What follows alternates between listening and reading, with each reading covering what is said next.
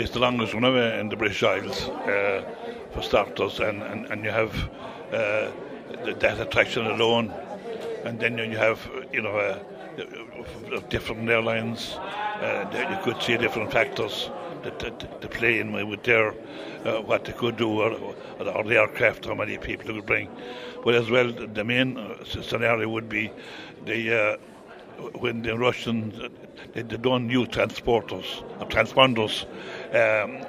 so that means that they can't be detected maybe 6 or 7 miles up. So it takes the British NATO services to find out what is there. I'm told it could be 6 or 7 miles in the air.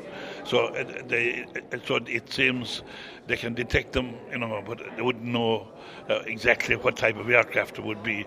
Now, these are typhoons. There's 24. They're based actually in Scotland. There's 2 in the air 24 hours, 7 days a week. So oddly enough, whether we like it or not, people still when we're neutral, of course, but that's our guardian angel with the way. Some people might like the idea, but that's it is. They don't notify us what's there. It's the Russians consistently testing our defences, or the NATO defences, not the Irish defences, because we have no defences, we have no aircraft. They're too costly for the aircraft in that cost factor alone. So that's what we're challenging, and we know about the different communications, the new communications from here to America, directly coming in from America. So that's always a worry, and so it's troubled time. I don't want to be. I've been asked by a few people.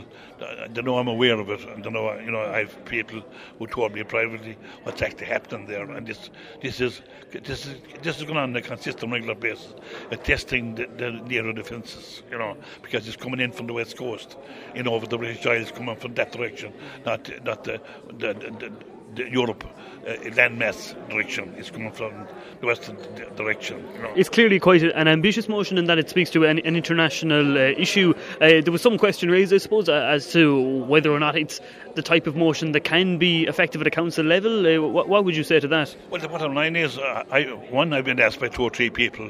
I'm aware of it. Number 2, it's not brought up the Dáil. I never start brought up the Dáil. We have 3 TDs and 2 senators, and you think to represent Clare, there's 150,000 plus population, and what's happened, and that has been brought up the Dáil.